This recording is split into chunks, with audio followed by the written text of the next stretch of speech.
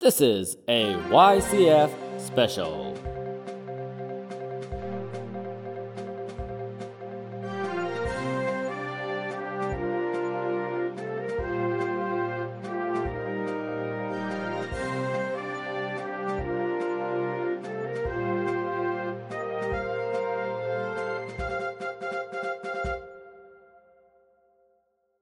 All right, good morning, and again, welcome to Calvary. I'm so glad and blessed to be here with all of you this morning.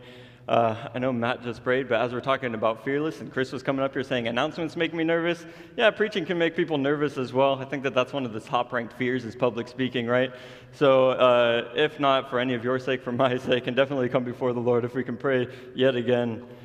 Heavenly Father, as we gather, and I just pray that everything that we've been singing, everything that we've been speaking, just all of the relationships that are being built, the encouragement that's happening here, just from the life groups this morning and just the fellowship this morning, Lord, I pray that all of it is just a sweet aroma to you, that all of it just brings gladness to your heart to see your children coming together, of going through life together, Lord, and I pray that as we get into your word, that it would be a word that's timely for all of us, that we would come to know more of you and more of who we are in you.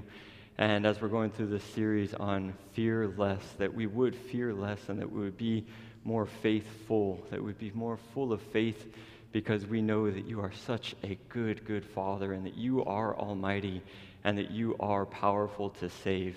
Jesus, I thank you for your goodness, and I pray all of this in your name. Amen.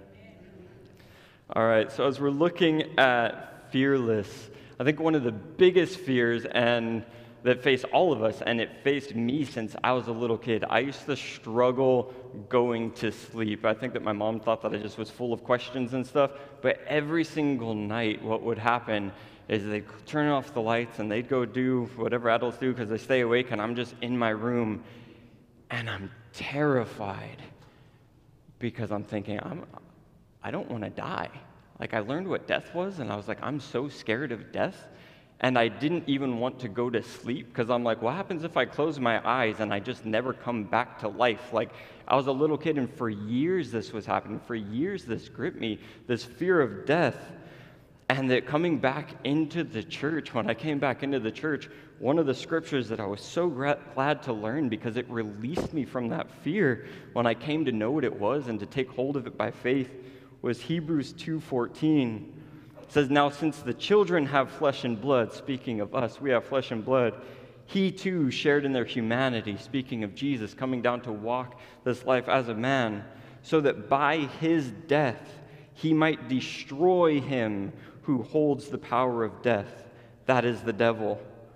Amen to that. And free those who all their lives were held in slavery by their fear of death. And that's something that scriptures point out, is that as humanity, if this world is all that we have and this world is all that we're focused on, then death is a really bad thing because it's coming for all of us. It's 100 for 100, right? It's coming. And the fear of that, and I got to build up everything that I got to build up right here and right now, and just everything becomes that focused and becomes self-focused. And Jesus comes in and says, no, become God-focused. Let me teach you the realities of God. Let me teach you the realities of eternal life and what Jesus came to offer, that why he shed his blood and why he was beat is for the healing and the forgiveness for us, so that we wouldn't need to fear death, but that we could trust God and know that by the resurrection of Jesus, that death isn't the end for us, that the good news of the gospel is a resurrection. That it's not just like, oh man, nihilism, we're all here, we're all alive, and then we die and we go in the ground and that's it. But no, we have a good God who created this world for a good purpose and placed us in it, Adam and Eve, for a good purpose, to go and spread his will all around the world. And we know that sin came in and death came through sin, and Jesus came in to destroy the power of death, to destroy the devil and free us from fear. So I'm really happy for the gospel. I'm really happy for the cross. I'm really happy that we have a good God who saw our condition in sin, who saw the fear and said, I'm not going to leave them like that. I'm going to rescue them. And as we get into Daniel chapter 3, which is a well-known story, is Shadrach, Meshach, and Abednego coming up against Nebuchadnezzar and his great golden statue. we find that this fear of death comes in for them and that that's what they're facing because there is a threat of death for them. Now, before we get into the points that you have on your sermon notes, we will come around to that. We're going to just throw ourselves into the context and into the story of Daniel 3, and I'm going to plant some seeds in there so that when we circle back around for these points, we'll be able to extract back onto them and build on them. And I'm glad that we have the youth in here for our United service. I'm glad to have you guys join us in here. Yes. And because, man, Shadrach, Meshach, and Abednego and Daniel, when they came in, they were young men. Pastor Ken was talking about it, that they were young men. So what happened is, I'm going to go back in time, is that there's the Assyrians. And the Assyrians aren't even who we're talking about in Daniel. In Daniel, we're talking about the Babylonians, but there's the Assyrians. And the Assyrians are a brutal, brutal people. And they come in and they start taking over all of the Mesopotamian region. And it's a brutal people. It's the first empire that gets built up. It's the first empire that has a standing army that's just war all year long. They're just establishing, and it just takes over the whole map. And they're brutal. Everybody that's under the rule of the Assyrians, the people who live in the kingdom are like, this is too brutal for us. Just the brutality that they showed on their enemies, but the brutality that they showed on the people who even lived there. And the Assyrians, if you go read Jonah had a message to Nineveh, that's the Assyrians. You read Nahum, he had a strong message talking about the downfall of the Assyrians. And the downfall of the Assyrians, these brutal, brutal people who took over the whole known world to them. The people that beat them is the Babylonians. So it's not really like, oh, things got better. The Babylonians came in and beat the bad people, and they weren't like, cool, Yahweh, let's live in peace and love. They went, no, we're living by Babylonian gods. The reason we could beat the Assyrians is because our Babylonian gods are so much stronger. And that's what was happening in the ancient world. It wasn't atheism and everything like we have now to where it's everything's secular, everything's government. Back then, government and God was tied in. Nation and God was tied in. Your tribe went to war. Whoever won, their God was stronger. So when we have Nebuchadnezzar coming in, and he's coming and he starts conquering all of this, in his mindset, he's going, yep, my gods are the strongest gods, and my gods are empowering me to go and take over everything. The gods are giving this all into my hand. And he came in and he was living brutally, ruling brutally. And he came in, and as Pastor Ken was saying, he went in and he took over Israel, took over Judah, and there was a lot of death. There was a lot of destruction. It was a brutal war. It was hand-to-hand combat. It was all that stuff. It was brutal. And that's Nebuchadnezzar, brutal man. And he comes in, but he wants to take the best for himself, and he wants to assimilate. So he says, all these royal families, take the ones from royalty and bring them in. And even there, it's a power play, because he's going to say, oh, you royal families and you guys that were in the priesthood and stuff, worshiping your God, well, now I'm going to bring you into my palace, and you're going to obey me, and you're going to obey my gods, and just completely breaking down. And as Pastor Ken was talking about, what Nebuchadnezzar was doing through that was just stripping them of identity. And in stripping them of identity, to come in chapter 3, we talk so much about Shadrach, Meshach, and Abednego. And I want to say, let's get away from that, because that was their slave names. That's what was given to them by Nebuchadnezzar. We still call Daniel, Daniel. I say we should still call these three men Mishael, Azariah, and Hananiah, right? Because what it is their God-given names, their God-given identity, who they were in Israel serving God. You have Hananiah, meaning Yahweh is gracious. And then you rename him Shadrach, and Shadrach meaning under the command of Aku, the moon god of Babylon. And then you have Mishael, who is like our God. And you rename him Meshach, which is who's like Aku, again, that moon god. Then you have Azariah, is it Yahweh is our help. And then you rename him Abednego, meaning servant of Nebo, the God of wisdom that's there. And you just have this God identity, right? To be able to stay true to who you're named after, who you are, what people call you by, and just stripping that away coming into Babylon. And That's what these men were going through. When we look at between chapter 1 to chapter 3, it looks like about 19 years pass. So this is 19 years of them living and keeping that diet of vegetables like Pastor Ken was talking about. And they kept the diet of vegetables because all of the meat that was being offered was being sacrificed to their gods, was being sacrificed to their idols. And these godly men are saying, no, we're not going to take anything that's being offered to idols. We worship Yahweh. We worship the God of our ancestors. We're not going to bow down to any other gods. And they keep this going for like 2 decades. And as they see this, they're seeing the people that got brought into captivity. And Hananiah and Mishael and Azariah and Daniel, they're in somewhat of this privileged position. They're in the palace and they're being taught in all of these ways. But then they're seeing, again, the brutality for all of their brothers and sisters that have been brought in.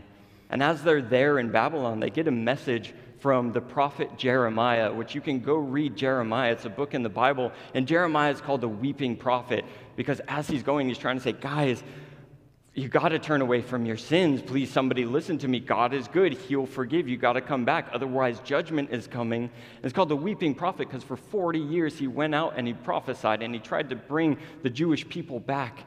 And nobody was turning back to God. So the judgment of Babylon came. But Jeremiah writes a letter to those that are in captivity.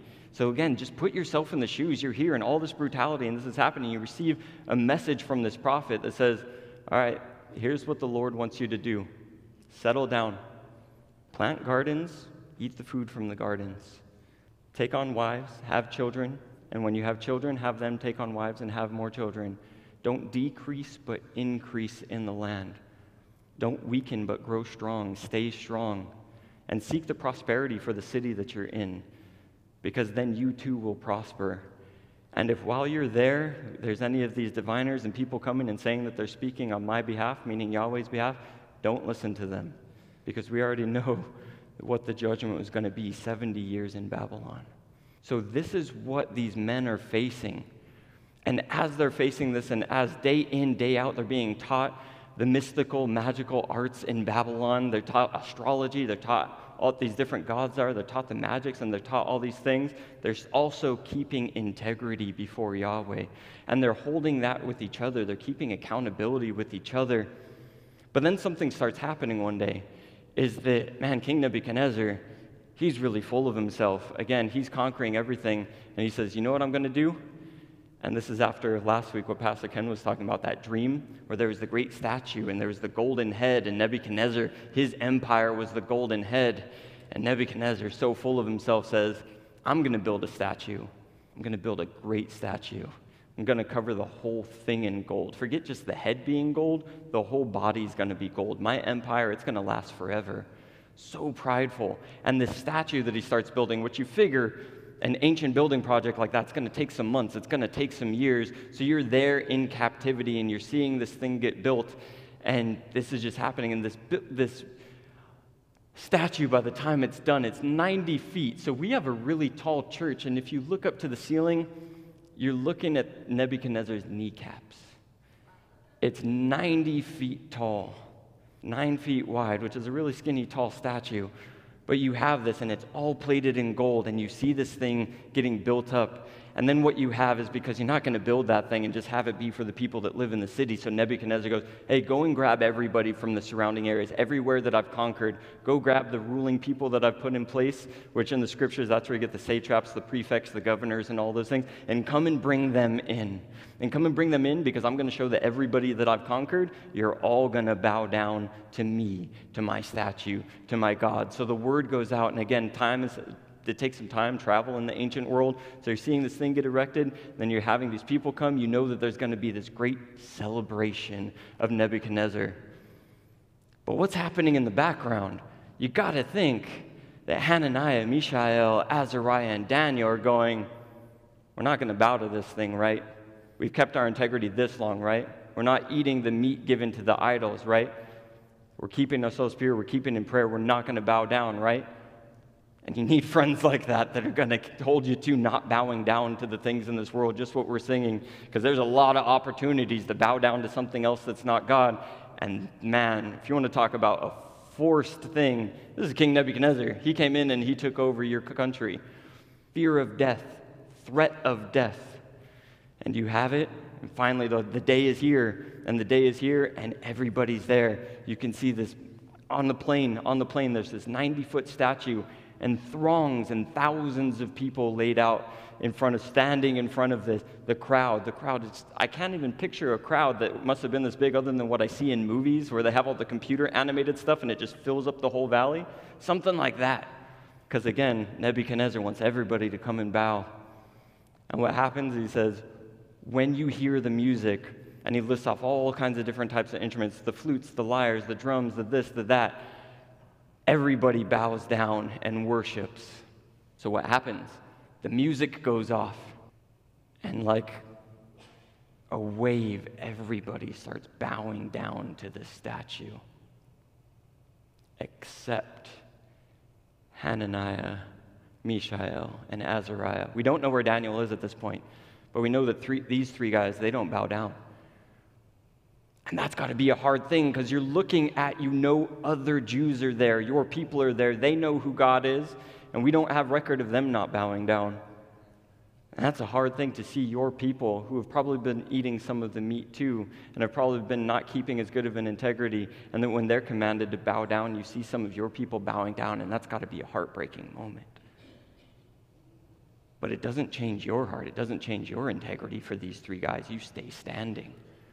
And as you stay standing, some of these Chaldeans, which are also called the astrologers, these are the guys that were working for Nebuchadnezzar that have seen these Jews come into the palace and start ranking up really high. These guys don't like these Jews. And it says that they go and they bring accusations, and the word in there is that they want to eat the pieces of them, that they want to chop them up and eat the pieces of these three guys. It's just, they want to tear them down. So they go to Nebuchadnezzar and say, hey, you know how you gave that command for everybody to bow down, otherwise they'll be thrown into the fire? There's these three, and they're not doing it. There's these three, and they're not doing it. And at this point, I want to get in and read this word for word, starting in verse 13, because it says that, O king, they've refused to serve your gods or worship the golden statue that you set up. And then Nebuchadnezzar, furious with rage, summoned Shadrach, Meshach, and Abednego. So these men were brought before the king, and Nebuchadnezzar said to them, Shadrach, Meshach, and Abednego, is it true that you don't serve my gods or worship the golden statue that I've set up? Now, if you're ready, as soon as you hear the sound of the horn, flute, zither, lyre, harp, pipes, and all kinds of music, you must fall down and worship the statue I've made.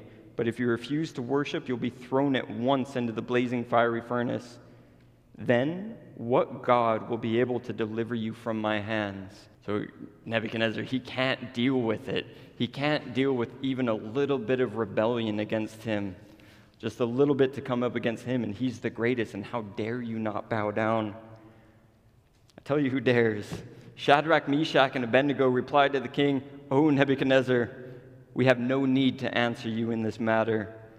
If the God whom we serve exists, then he is able to deliver us from the blazing fiery furnace and from your hand, O king. But even if he does not, let it be known to you, O king, that we will not serve your gods or worship the golden statue that you've set up. Sticking with the integrity, sticking with each other, refusing to bow down. What happened? It says Nebuchadnezzar's face changed. He was furious. He ordered the guards, he said, make the furnace 7 times hotter. As if that makes any kind of a difference, right? If the furnace was already going to kill somebody, to make it 7 times hotter, what does that do other than just show how angry he was? And he goes, after they made it 7 times hotter, he gets these men of valor, his soldiers, these guys that would go out to war. These are like his top dogs that he's getting. And he's saying, you guys, go and take them, bind them up, and throw them into the fire. So they bind them up. And as the guards are going, these muscly, strong men that have been in battle, they get close enough to the fire that the fire consumes them. Which I don't know if you guys have been close to a campfire and you have your foot up there and it gets a little hot and you're like, oh no, this fire 7 times hotter just being that close. The flames came out. So again, it's a crazy scene to put yourself in. Imagine being part of the crowd and you're like, hold on, the music stopped. There's these 3 guys, and maybe you're one of the Jews, and you see these 3 guys, you know who those 3 guys are, and they're standing up before the king, and you're going, why are they up there? This doesn't seem good. What's happening? And then you see the king get real angry, and the fire is hotter. And then maybe you're at a distance, you're not really being able to see, but you just hear these screams of men caught on fire. It's a terrifying scene that these men are facing. It's not just like, oh yeah, let's read the scripture. Oh, they were faced with death. It's like, no, these men were faced with death and the fury of a crazy, enraged king. But they refused to bow. So as they went, what happened is the guards, they caught on fire, and it says that these three men just fell in, right? And they fell into the fire, and as they're in the fire, nothing of their clothing burned. Not a single hair on their head burned. But then King Nebuchadnezzar, he thinks, okay, cool, it's taken care of. But then Nebuchadnezzar looks, and he says to all of his wise men, hold on, didn't we throw 3 men into that fire? And I said, yeah, King, we sure threw three men into that fire. He goes, then why is there 4? Then why is there 4? Because I'm looking in and I see those 3 men, but yet I see another who's in the fire who looks like the Son of God.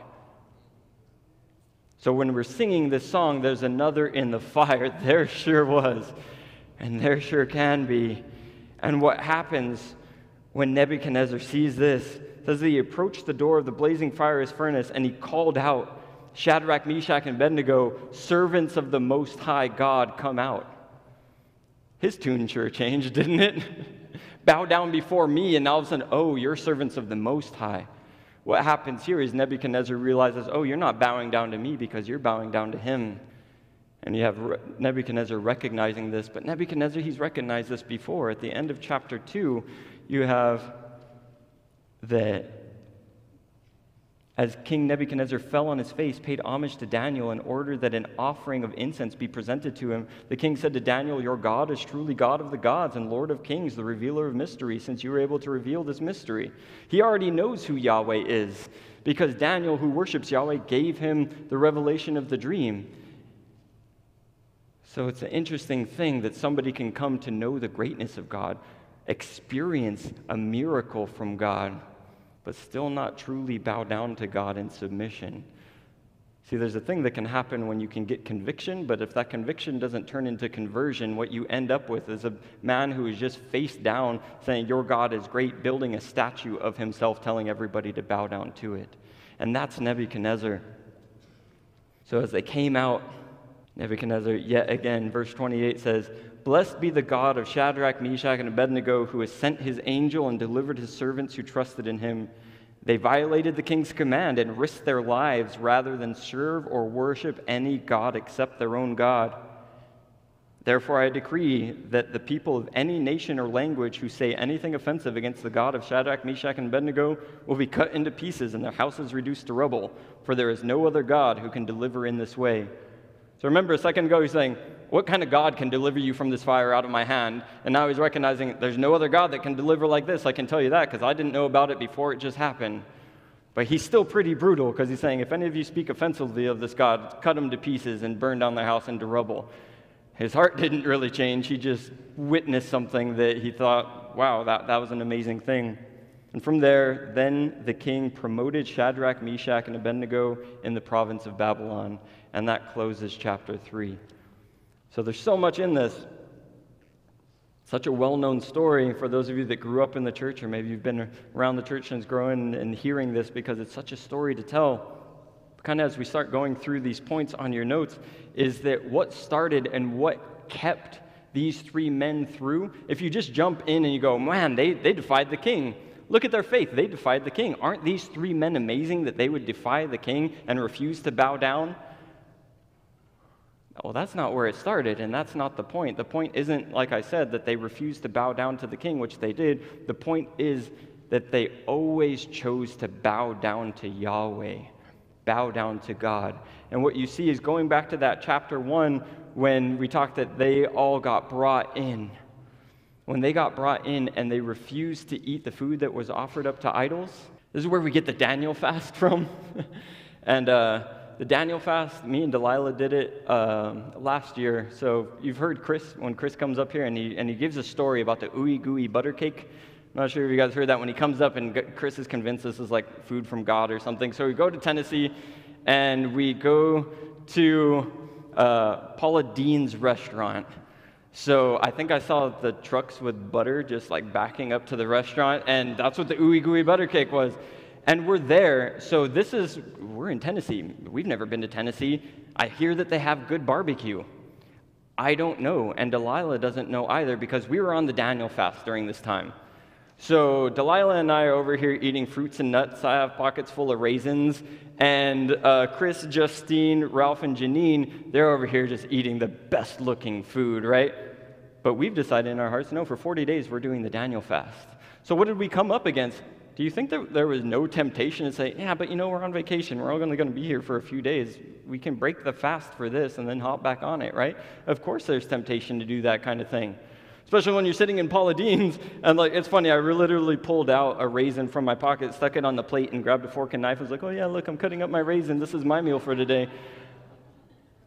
It's so much worse for these three men, and what we need to learn is that the full pressures of an empire that's against their God and against their ways is pressing in on them, and especially for them because they're in the palace. Now, we live in America, and I don't think that America is Babylon. In America, we have the freedom of religion to where we can come and we can gather here and we can sing praise and get into the Word, and nobody's coming to throw us into a fire, praise God. But you know what I get from that? Is that if they can keep their integrity in Babylon, we should look at their example and keep our integrity in America. Because their diet, right? We can look at this diet of food, but the thing wasn't the food. The problem isn't meat, right? They weren't just like, oh, we should become vegetarians, like Pastor Ken was saying, because the vegetarian diet is a godly diet. It's like, that's not what it was. This meat was offered up to idols. And we might not think that kind of a thing in America in a secular world where nobody's saying, hey, I cooked this in response to my God. You want to come share the barbecue with me, right? But we have a different kind of thing that we consume that I want to point out that's probably much more relevant. And we talk about consuming media and what it is that we're watching, what it is that we're seeing. Who is that glorifying? What is it that you're taking in day by day by the relationships that you hold, by the things that you're watching, by the things that you're hearing, by the things that you're getting involved in your activities? Is that keeping integrity to God?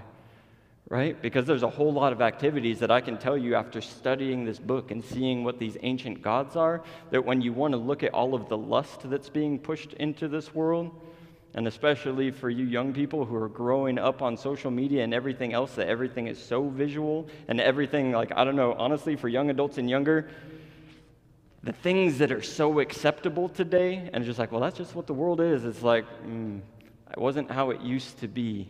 There used to be some level and standard of morality that was there. There used to be some acknowledgement that, oh, lust isn't good. To keep showing these things isn't good. And Scripture talks about when it comes to the sexual sins, when it comes to lust, that there's nothing else like it. Sexual immorality is always the one that's talked about with idolatry. So what do you think that the devil's putting into play here in our country the most? Anything that can get you to fall into lust and sexual immorality. And I talk about the young people, but it's not just for the young people. And there's so many different ways that people can fall into this. And something that I got to say is that to come back into integrity in this, the goodness of the gospel, the goodness of integrity and what we're learning here from their examples, I got to be honest.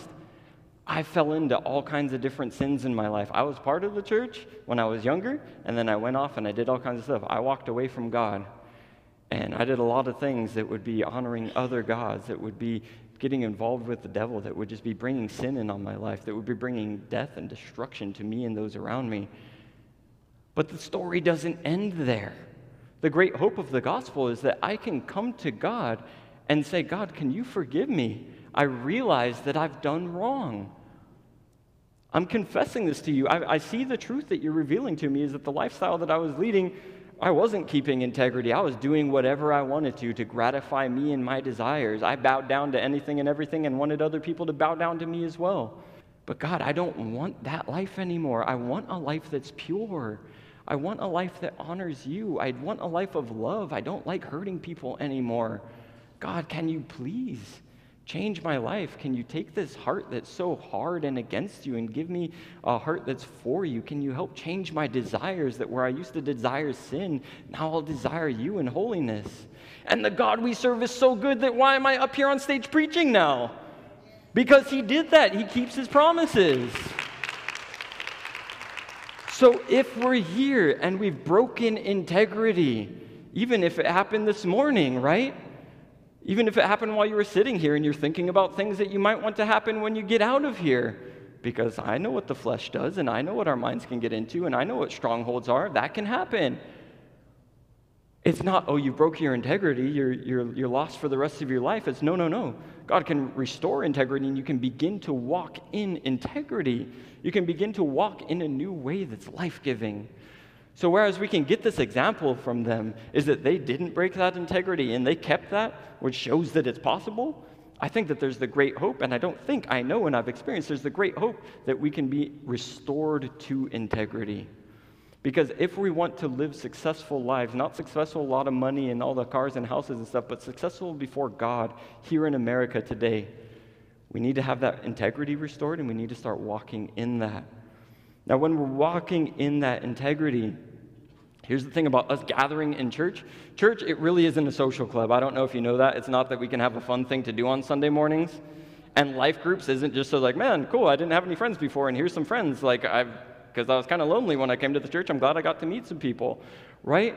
Church, we're coming together because we worship Yahweh and we follow him, and we come to Jesus and we say, Jesus, you're our Lord, you're our Savior. We're taking on your commands. We're taking you on as a teacher, and you're going to teach us a good and a humble way to live. And we're going to follow after you so that we can become selfless and that we can love on other people, and that our lives can become love like your life it was, right? And we can do that, but who knows that that's extremely hard to do by yourself, right?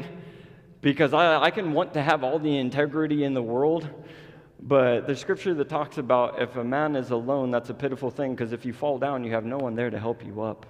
So 2 is good, and 3 is even better. So as we're coming in and looking about when everyone else bows, who's going to be standing next to you, you are going to face situations in your life that the devil, the powers that be, the government even in some cases, or maybe even just friends and societal pressures, and most definitely this thing that we call the flesh that just wants to give in to temptation, is going to want you to bow. So for us today as we're gathering, I'm going to say, who's going to be standing next to you? You can pre-decide this thing. You can say, oh man, I don't think I have any relationships with people who hold this kind of integrity and this kind of desire to follow God. Then if you're realizing that right here, right now, then you're in a good group of people that you can go find some friends who will stand next to you. So get involved in a life group. Men, let's go to Kingdom Men on Tuesday nights, which I'm going to say that. Josiah, Sochi, we're doing something different on Tuesday nights. I haven't been able to do it because we've been doing that. Josiah, you're coming with me to Kingdom Men. Ladies, get involved in women-to-women discipleship and the women's ministry, what we're doing here. Youth, get plugged in with your leaders and what's going on. Get to know other people here, right? For all of us to get plugged in, because we know that if we're by ourselves, we're going to get picked off by the enemy. I don't even need the devil to get involved. If I'm by myself and I isolate, I'm going to self-destruct on my own. Chris, I'm glad for your friendship that you keep me held up in this thing, right? So who's going to be standing next to you? Pre-decide this. Bring them in, grow in these relationships, because we need each other. Now, when we're looking at this furnace, and I have it there as the furnace of persecution and also refined by fire. Because this life that we're called to, if we're serious about it, and if you started to learn in the scriptures about who Jesus is and what he taught, Jesus taught that as we follow him, we will face persecution in this world. And we're going to face persecution because we're going to stand against powers that say that we should oppress people, that we should treat people poorly, that we should bow down to something else other than a God of love, other than the King of Peace, the Prince of Peace, right? We're going to face persecution because whereas the whole tide wants to go in one way, to just have their own way, we're going to stand against that tide. And powers that want to have their own way aren't going to like that. And sometimes those powers are friends, our family. When we're looking at this fire that comes, there's a scripture in Luke where Jesus himself says, don't think I came to bring peace. I came to set a fire on this earth. And I wish that the earth was already ablaze with this fire. Because see, when Jesus comes in, he says that I'm going to set in a family of 5, 2 against 3, and 3 against 2. The father's going to be against the son, and the son against the father, the mother against the daughter against the mother. For what purpose? Does God not like family? That's not what he's saying.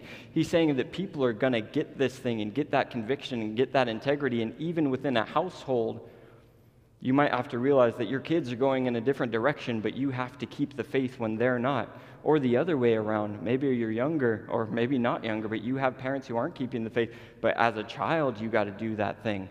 And your parents might not understand, why are you living that way? That's really peculiar. What's going on? So even within our own household, we can face levels of persecution because we're keeping integrity before God. But as we go out into the community and as we go out into society, I think that we see that the American society is turning more and more against the things of God. The church gets hated on more and more in our society. And I've got to, I don't understand that, because if anybody who hates on the church comes here and gets to know you guys, what are they hating on? A bunch of friendly people who want to be your family, who know that we're broken and know that we have a good God who can restore us? What is there to hate about us here, other than that there's an enemy in the world who hates God? And there's some people who are blinded to the fact of God and who are slaves to sin and are slaves to things in this world and go along with that because they don't know any better.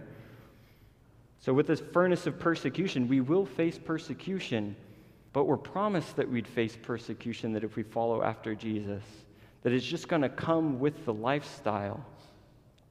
But in that I have here 1 Peter 1, 6, and 7 in the notes, in this you greatly rejoice, that though now for a little while you may have had to suffer grief in various trials, so that the proven character of your faith, more precious than gold, which perishes, even though refined by fire, may result in praise, glory, and honor at the revelation of Jesus Christ. James talks about the same thing. He says, consider it all joy, brothers and sisters, when you go through trials of various kinds, that they would have their purpose, that you go through perseverance, and it would produce endurance in your lives, and endurance, godly character, right? So when we see that what the world is bringing against as persecution, it's opportunities for us who believe in God and want to follow God, to show who God is in those situations. Is that when an enemy comes against you to persecute you and to hate you, Jesus says, love them, bless them, pray for them, and feed them if they're hungry. If they slap you on the cheek, offer them the other one. If they're coming in as the army was in his day, saying, you there, you're going to carry all of my stuff and you're going to walk with me for a mile because I'm in the army and I can tell you what to do. Jesus says, walk with them for 2. Don't take offense to these things, but walk in the godly lifestyle. So in these things, when we're being faced with these persecutions and we choose to bow down to God and to keep integrity with God and with Jesus, that's refining our lives. In the situation where we would want to respond with anger, someone slaps you on the cheek and you're winding back with more than a slap, right? But you don't. Your character is being refined. You're becoming more Christ-like. This persecution that came against you is an opportunity for God to show what he's put in you and who he's created you to be. See, Jesus paid for something on the cross. And what he paid for was for his Spirit to be poured into you, for you to be forgiven and washed clear of all of your sins, and for him to live inside of you. And when these persecutions come, these fires of persecution, it's like a refining fire that Jesus is saying, just trust me. You're going to see who I am in this, and I'm going to show you who you are in me too. And it's hard. It is hard. It can be hard. But again, pre-make these decisions. If you decide now, I'm not going to bow down to any other God. I'm not going to bow down to the things in this world. These things that I might have been watching on here or Netflix or anywhere else, I'm going to choose now that I'm not going to allow those things to come into my eyes anymore. I'm not going to listen to that kind of music anymore. These friends that I was associating with and the things that I would get into with them and the kind of lifestyle that on the weekends I'm getting drunk and all of these things when Scripture tells me not to become drunk with wine, I'm going to have to change some of my life to keep that integrity. And you know what? I went through it. I used to drink and do all kinds of drugs. When I stopped doing that, the friends that I had started making fun of me, trying to pressure me into doing the very things that I stopped. Getting persecution against that thing. But you know what? I didn't give in to doing the drugs. I didn't give in to doing the drinking. And now I can stand here sober-minded and clear and knowing what I know. And in any aspect of life, God will do that to where he'll bring that in. But it's really important to know that as we have there, is that some of the things that we face, Shadrach, Meshach, and Abednego said, if the God whom we serve exists. He's able to deliver us from the blazing fiery furnace and from your hand, O king. But even if he does not, let it be known to you, O king. Even if he does not, let it be known that we're not going to bow down. There are going to be things that we face in this world that through faith, we're going to pray for the best. We're going to pray for deliverance. We're going to pray for healing. We're going to pray for the way out. We're going to pray for God to work in that situation. And the hope in our lives is that during our life, we're going to see this happen, right? And that we're going to see that thing happen. We're going to hope towards that. But sometimes things don't happen the way that we want them to happen from our viewpoint. They just don't. And we're going to get into an example of when those just don't in the next point, but sometimes they don't because God is working something greater. And that's where, as long as we keep the faith, even though it might seem like a knock against us, even though it might result in actual death, we know that we have the promise of eternal life and that death isn't the end for us. But when things don't go that way, I was speaking with someone this week, and I'll keep the name because I didn't ask for permission for this story, but sharing that her sister had died. And her sister, godly woman, but had children who weren't. So this mother praying all of the time for her children that they would come to know the Lord. And when it came for her dying breath, for when she came to pass on for her to be with the Lord, her prayer was that her children would come to know. And Mom didn't get to see that. But at Mom's funeral, the gospel message was presented, and all 9 children heard that message at Mom's funeral. And 9 children turned and repented and had contrite hearts and turned back to God and came into the kingdom. And Mom is in heaven, and scriptures say that when one sinner repents, all of heaven erupts in celebration with all of the angels. Here's 9 of Mom's kids who just came into heaven, and all of her kids are there. Mom was facing that furnace.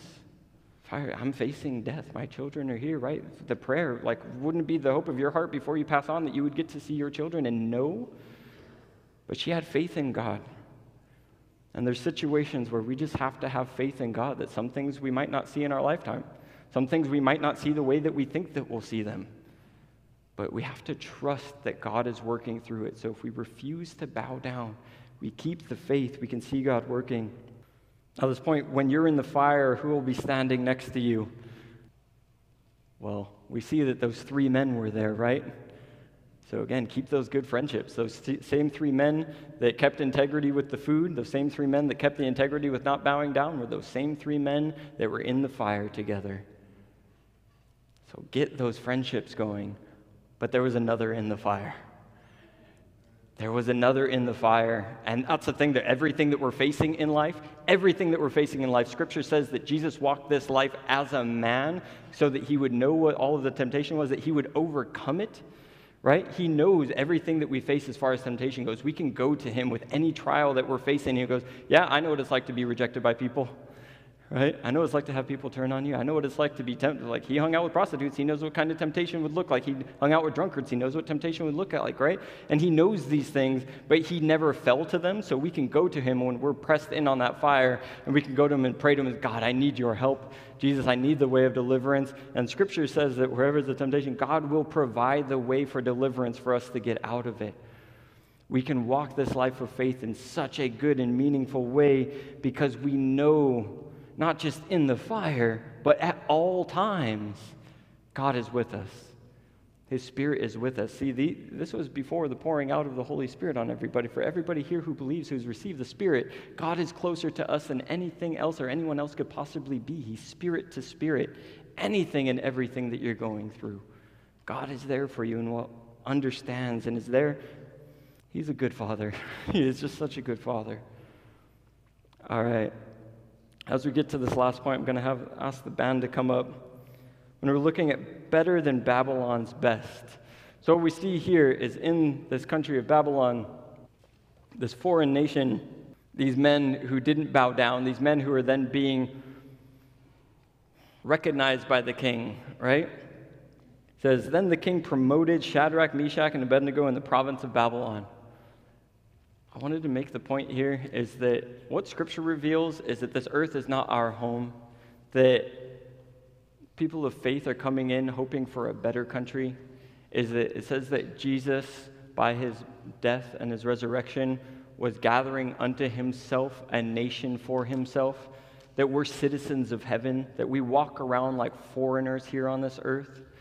So what I really wanted to bring in is like, yeah, we're going to live this life and we want to be able to like have some nice things, and right, I'm not saying, well, like walk a destitute life, but don't make the goal of your life to just get promoted here in America, to seek after the American dream and forget about integrity with God, to bow down to other things and just make like, oh man, get the promotions and seek after the things and be able to keep up with what the world is saying is a good thing, because you know that everybody in Babylon's court who didn't follow after Yahweh was saying, man, look at them, they got promoted, that's really cool.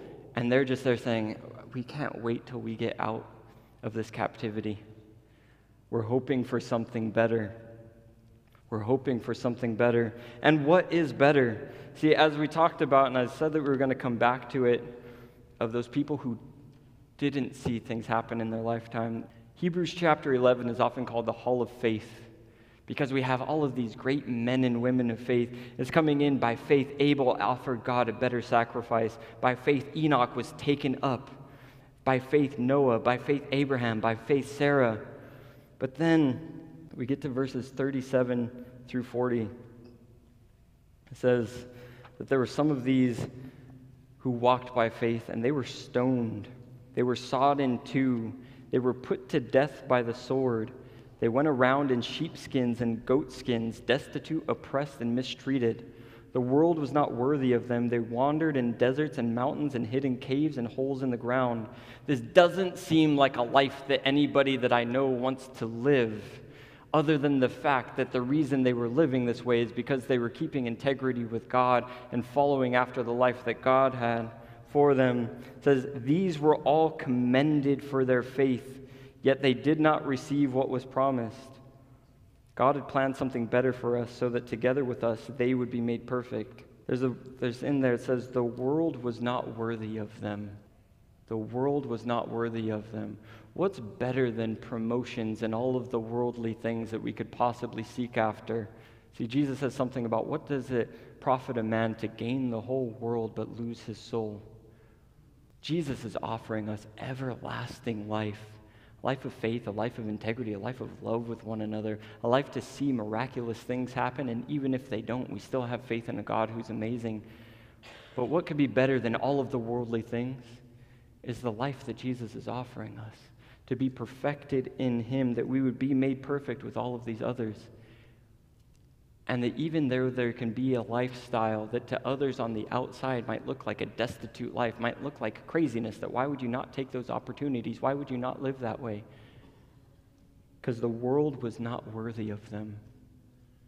My friends, as we gather, and as I look at you, and the ones that I know are believers, know that this world is not worthy of you, that you need to bow to no man, no statue, because we get to bow to God, and that he will keep us safe. So, as we look at fear of death, Jesus conquered death on the cross. As we look at fearless through the fire, I would say, let's get away from the fear of the fire, but look at the fire as an opportunity to exercise faith and for God to show us what he's purifying in our lives, and to be able to take joy in seeing what God is doing in the lives of those around us. With that, I'm going to close in a word of prayer, and the band can lead us.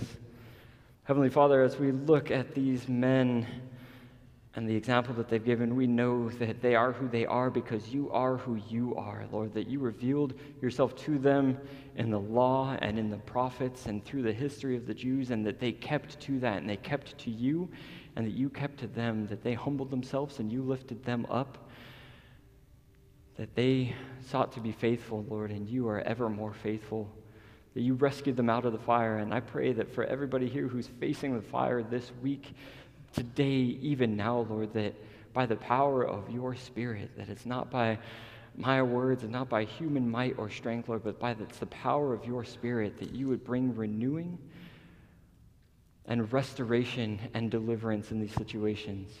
I pray all these things in your name, Jesus. Amen.